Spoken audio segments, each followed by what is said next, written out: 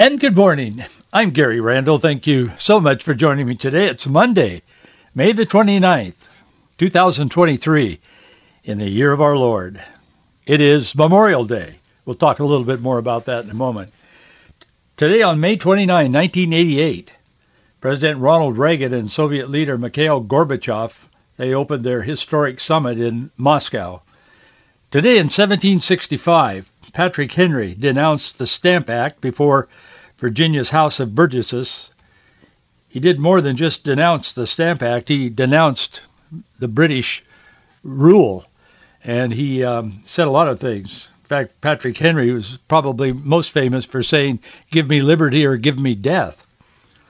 Today in 1790, Rhode Island became the 13th original colony to ratify the United States Constitution.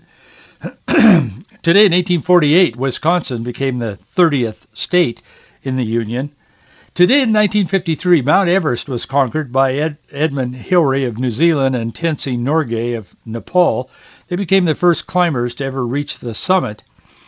Today in 1977, Janet Guthrie, she became the first woman to race in the Indianapolis 500. She finished 29th.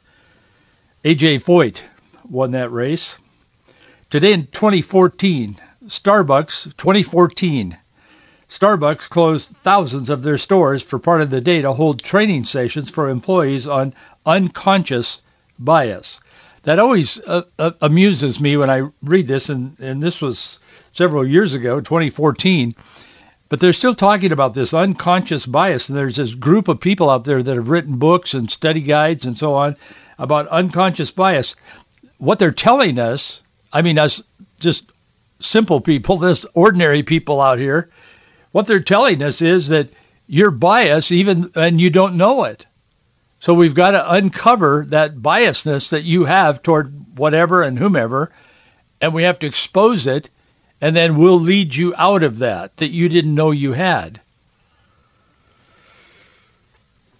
Today in 2015, the Obama administration formally removed Cuba from the U.S. terrorism blacklist. Not everybody in Miami and elsewhere were happy about that, but he did. That fit the format of Barack Obama, didn't it? It did indeed. Today is Memorial Day. I want to talk a little bit about it. It's Memorial Day in America. It's an annual observance. It can be traced back to the end of the Civil War. It's kind of morphed. It's had a couple of names. It was Decoration Day for a while. I've mentioned this in the past. My dad and my father and I had a very good relationship. We were very close, and Dad was he didn't get much of an education because he had to go to work. He grew up in Spokane, Washington, and started selling newspapers when he was just a young kid on the corner downtown Spokane. So he spent most of his time working, but he was kind of self-educated, but sometimes he got things a little mixed up. I mean, he didn't get it quite right, but it didn't bother me any. But the one thing as a kid, I remember when I was a kid, we'd drive out to the cemeteries there in Yakima and in the Yakima Valley, and my parents would put, flowers on the graves and so on. And my dad would always refer to today as Decoration Day. And I would think, man, I wish you wouldn't call it that. Nobody calls it Decoration Day. It's never been Decoration Day. It's always been Memorial Day. Well, as I grew up and learned that I didn't know everything that I thought I knew when I was 12 or 14, I figured out that Dad was simply holding on to the past or forgetting to come into the future because it once was Decoration Day. But it's Memorial Day now, and it's much more than just the beginning of summer. I want to talk to you a little bit today about some thoughts on faith and freedom and sacrifice and memory, remembering. One of the most important things in the Bible that we learn from both the Old and the New Testament is that remembering things is very, very important. We are told in the New Testament to partake of the sacraments of communion because it is a memorial, it is a remembrance of Jesus Christ until he returns. When he returns, we don't have to do that, or we're not asked to do that anymore. But we're told, instructed to do that until he returns. And that's why churches have the sacraments, and different churches do it different ways, but most Christian churches have some form of that. And they should have, because Jesus himself instructed his followers to do that. So it's very important that we remember the past. One of the criticisms that has kind of emerged in our culture today is sort of a belittling of anyone who puts any value on the past. They're said to be trying to hold on to the past and so on. Particularly Christians have been targeted with that kind of rhetoric, because we do hold on to the past, because the Bible was not written last night. It was written some time ago. And so we are holding on to the past because the Bible is the infallible Word of God, and it will never pass away. And we believe this with all of our hearts. So we believe that the Bible is the sure foundation. The Word of God is the sure directive in a very confused and messed up culture that we live in today. So sometimes I've been accused of that publicly on radio and interviews and stuff in the past. Oh, you're holding on to the past. Well, yeah, we are sort of. We are holding on to the past because that's the pathway to the future. So it's very important as far as a Christian life is concerned, and as far as biblical teaching is concerned, that we understand the past. And it was, in fact, Patrick Henry said, I paraphrase him, I don't have his quote in front of me, but he said something to the effect a couple of different times in speeches that knowing the past helps us to understand the future and the present and so on. And a lot of people have spoken to that issue. So that is important. But we live in a culture that is constantly trying to erase the past because they want to rewrite the character of a nation. Roman emperors were often a bad bunch of people, but usually confirmed as such only in retrospect, after they had died. Monsters like Nero and of the 1st century AD and Julio-Claudian dynasty and all of those guys. Later on, there were psychopaths, Commodius and Caracalla. They were all flattered by the wannabes when they were alive, but they were despised the moment they died. After near insane emperors were finally killed off, the psychopathic Roman Senate, and they were often proclaimed what they called the damnatio memoriae. It was like a damnation of memory. And prior commemoration was wiped away, thereby robbing history of any memory of the past and its meaning. They just cut it off because they didn't want people to look back at any kind of history because they might learn something from it. In more practical matters, there was a concurrent oblitio memoriae, that was an erasing of memory in the Roman Empire. Specifically, the moralists either destroyed or rounded up and put away all of the statuary and the inscriptions that had anything to do with a bad or a dead emperor. In the case of particularly striking or expensive artistic pieces, they erased the emperor's name. They called that oblitio nominis, or his face, and they would scar some of his physical characteristics on these statues, on the artwork. Without Leon Trotsky's writings and his insight, and I'm sure you've heard him mention, some pastors mention Trotsky even in sermons and things. I certainly did as a pastor, but because it fits into so many issues that we deal with from a biblical perspective today. But it was important, I think, to the free world that in his writings and his insight, Vladimir Lenin probably would have never have consolidated power. Yet, after the triumph of Stalin, there was a whole movement of de-Trotskyization. Everything that Trotsky wrote was to be obliterated. It was to be eliminated. It was kind of a nightmarish process, and it was fuel. I think a lot of that fueled the George Orwell books, the Animal Farm in 1984 that we refer to so often nowadays. But you have to wonder to yourself, how many times has St. Petersburg's name been changed? I mean, if you want to just look at this, it reflects each generation's love or hate of the indifferents in the Tsarist Russia or neighboring Germany for that matter. It's a city always to remain St. Petersburg, or will it again at some point be called the German Petrograd? Or was it after the horrific First World War? Or perhaps it will again be the communist Leningrad, kind of reflecting a kind of a stupid age, a giddy age of the new man. This dictated the morality and the politics of each new generation resenting its past. And that's what we have been seeing in America recently. It's a society that damns its past every 50 years. Is that one that we really want to emulate here in America? I don't think so. Abolition of memory is easy when the revisionists enjoy the high moral ground. We're right and all of you other people are wrong. And we live in a culture like that today. But more often, killing the dead is not an easy matter because there are people who remember. This generation has been trying to kill the dead over the past several years. America was founded in 1776. No, it wasn't. It was founded in 1619 when the first slave ship arrived on the shores of America. It was not founded out of a thirst for religious freedom, they say. It was founded to advance slave trade. And on it goes. We've talked about that probably hundreds of times on this program. Hopefully a lot of others are talking about it as well. There's always a war against remembering. History doesn't support their agenda, so it must be erased. People without a known history can be easily misled.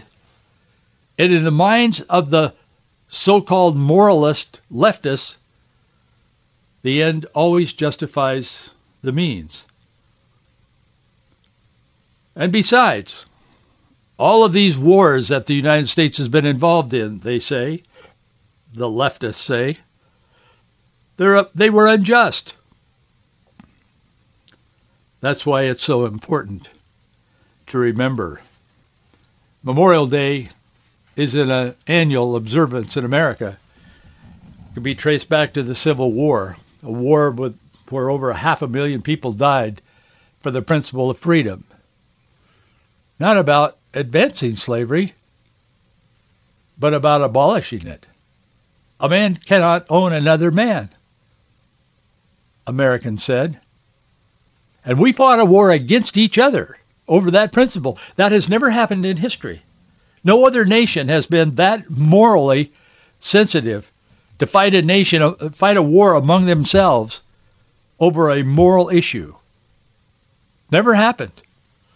Power, yes. Wealth, yes, it's happened. But not over a moral issue. Many places claim to have been the original Memorial Day. There's Warrenton, Virginia, Columbus, Georgia, Savannah, Georgia, Gettysburg, Pennsylvania. All these guys, Boalsburg, Pennsylvania, Waterloo, New York. They all claim to have had the first Memorial Day or Decoration Day. One of the places is Charleston, South Carolina. The story there is kind of touching to me. It's where a mass grave was uncovered. There were 257 Union soldiers who had died in a prison camp. On May the 1st, 1865, former slaves organized a parade. It was led by 2,800 singing black kids, little kids. They were singing their Christian songs, their church songs. And they prayed publicly. And they read Bible verses. And they sang their spiritual songs, 2,800 kids. And the men reburied the soldiers with honor as an act of gratefulness for the ultimate sacrifice which gave them their freedom. In 1868, General John A. Logan, commander of the Civil War Veterans Organization, the Grand Army of the Republic, it was called, he called for a Decoration Day to be observed annually on May the 30th. President James Garfield's only executive order was in 1881, where he gave government workers May 30th off work so they could celebrate and decorate the graves of those who died in the Civil War. We have a great heritage in America. In 1921, President Warren Harding had the remains of an unknown soldier killed in France during World War I buried in the tomb of the unknown soldier at Arlington Cemetery. We know about that. We also know about new science that can often discover who unknown remains belong to. But inscribed on the tomb is the phrase, "Here rests in honored glory an American soldier known but to God." And yet in recent years, there's been a real move to remove that unknown soldier tomb. Despite the many distinguished, revered war heroes, 2 former U.S. presidents are buried there. There's nowhere within the hallowed grounds of Arlington National Cemetery that's more frequented by visitors than the tomb of the unknown soldier. Located on a hill, on the high ground there, it's almost the perfect geographical center of the cemetery. Not quite, but almost. The tomb exemplifies valor and honor by remembering those who died committing brave, selfless acts with no one to bear witness to them. Since 1921, it has been the tradition for presidents to lay a wreath on the tomb of the unknown soldier. That tomb, as you may know, many of us have been there, we've been there. That tomb is guarded 24 hours a day, 365 days a year. In 1968, 100 years after the first observance, Memorial Day was moved to the last Monday in May. This is a time certainly to remember. We must never forget the price that was paid for our freedom, our religious freedom, our cultural freedom in this nation. On June 6, 1944, President Franklin Roosevelt offered a D-Day prayer. I've read this before on this program, so it may be familiar to you, or it certainly could be familiar to you from a number of places. It's now part of the World War II Memorial in Washington, D.C. But Franklin Roosevelt said, "My fellow Americans, I ask you to join with me in prayer. Almighty God, our sons, pride of our nation, this day have set upon a mighty endeavor, a struggle to preserve our republic, our religion, and our civilization. Give strength to their arms, stoutness to their hearts, steadfastness in their faith. They will need thy blessings. Their road will be long and hard, for the enemy is strong. He may hurl back our forces. We know that by thy grace and by the righteousness of our cause, our sons will triumph. Some will never return. Embrace these, Father, and receive them, thy heroic servants, into thy kingdom." Now, a lot of people would take offense to that, and a lot of people would not utter those words. And yes, I know Franklin Roosevelt wasn't a Republican. I'm aware of that. But he took the right path, and he said the right thing. He prayed a prayer to Almighty God as we embarked on that great war, and D-Day in particular. America, until recent years, has always defaulted when we were in trouble, when we had our back against the wall, so to speak. And we did in World War II. The Japanese forces, they put a horrible thing on our bases in Hawaii and so on, as we all know. And America and the world was hanging in the balance. That war had to be fought. It was a just war. But our children are being raised today in an environment where they're often taught that was an unjust war, as was World War I. And they try to erase the Civil War. And on it goes. Those who remember are dreaded by those who are relativistic, who do not want to hold to any absolute principles and truth. That's why it's so important that we remember. It's a time to remember, but it's also a time to memorialize. Noah Webster's 1828 dictionary, it states in its definition of memorial, all in capital letters, by the way, 1828, Noah Webster's dictionary. It says, when you look up memorial, it says that which preserves the memory of something. A monument is a memorial of a deceased person or of an event. The Lord's Supper is a memorial of the death and sufferings of Christ. This is Noah Webster's dictionary. Memorials are important in Scripture. The Lord, and that's the end of quote from Noah Webster's, but memorials are important in Scripture because, as I said, the Lord's Supper is a memorial in effect till do this until he returns. But the Lord told Moses in Exodus chapter 12, "Speak ye unto the congregation of Israel, on the 10th day of this month they shall take to them every man a lamb according to the house. Your lamb shall be without blemish, and ye shall keep it up until the 14th day. And the whole assembly of the congregation of Israel shall kill it in the evening. And they shall take the blood and strike it on the two side posts and on the upper doorpost of the houses. For I will pass through the land of Egypt this night and execute judgment.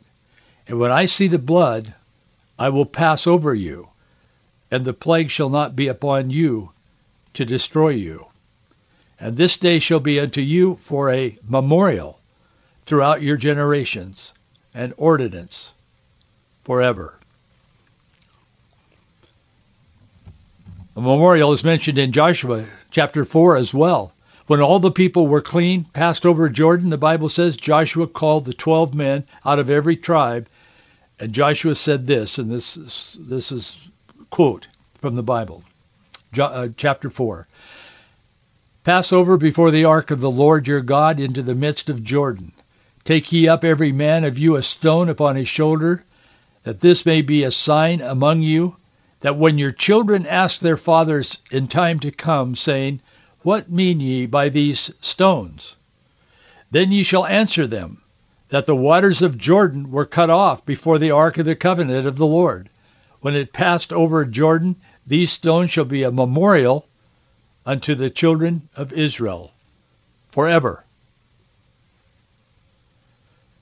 In his Memorial Day address on May 31st, 1923, President Calvin Coolidge said, "Settlers came here from mixed motives. Generally defined, they were seeking a broader freedom." He continued. He said they were intent on establishing a Christian commonwealth following the principle of self-government. "It has been said that God sifted the nations that he might send choice grain into the wilderness." Now, I understand that I could be misunderstood by saying this, but I'm going to say it. I'm not a white nationalist. I just simply want to speak the truth. Coolidge was citing an election sermon that was given in Boston in April the 29th, 1669, by Massachusetts Governor Judge William Stoughton. He was talking about a wonderful opportunity of America looking forward. But he was talking about how he described the Puritans fleeing persecution in England to settle in the New World. He said, speaking of those who came before him, this was in 1669, he said, "God sifted a whole nation that he might send choice grain over into the wilderness."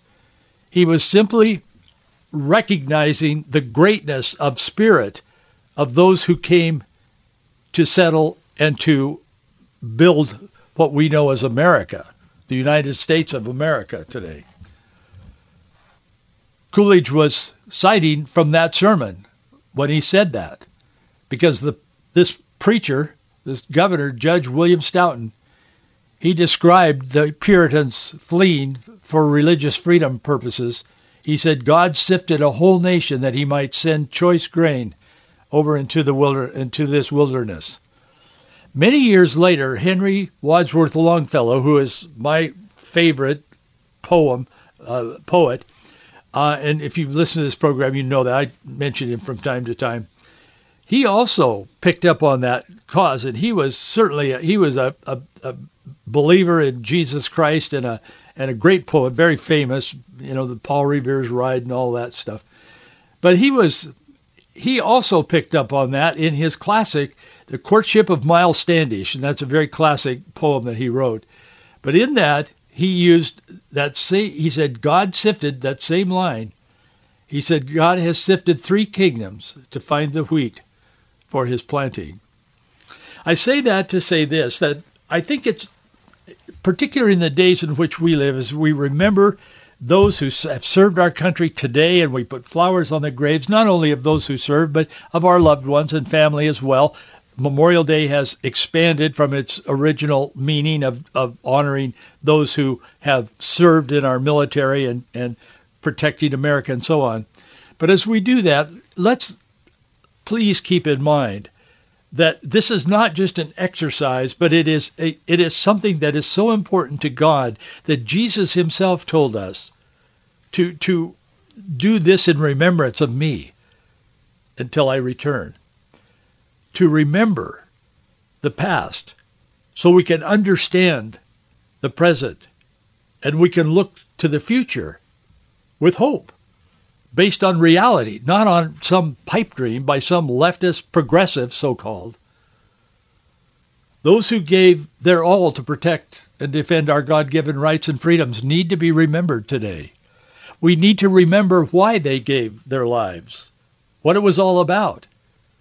We must not become the Roman Empire where we erase everything we don't like, and yet there's an effort to do that in America today. So thank you for remembering. To all of you, remember, America is an exceptional nation founded on biblical principles and ideals. President Calvin Coolidge said on May 31st, 1923, in the conclusion of a speech, he said they had a genius for organized society on the foundations of piety, righteousness, liberty, and obedience to law. Who can fail to see the hand of destiny? Who can doubt that it has been guided by a divine providence? Speaking of America. Thanks for being with me today. Have a great day. We'll see you tomorrow.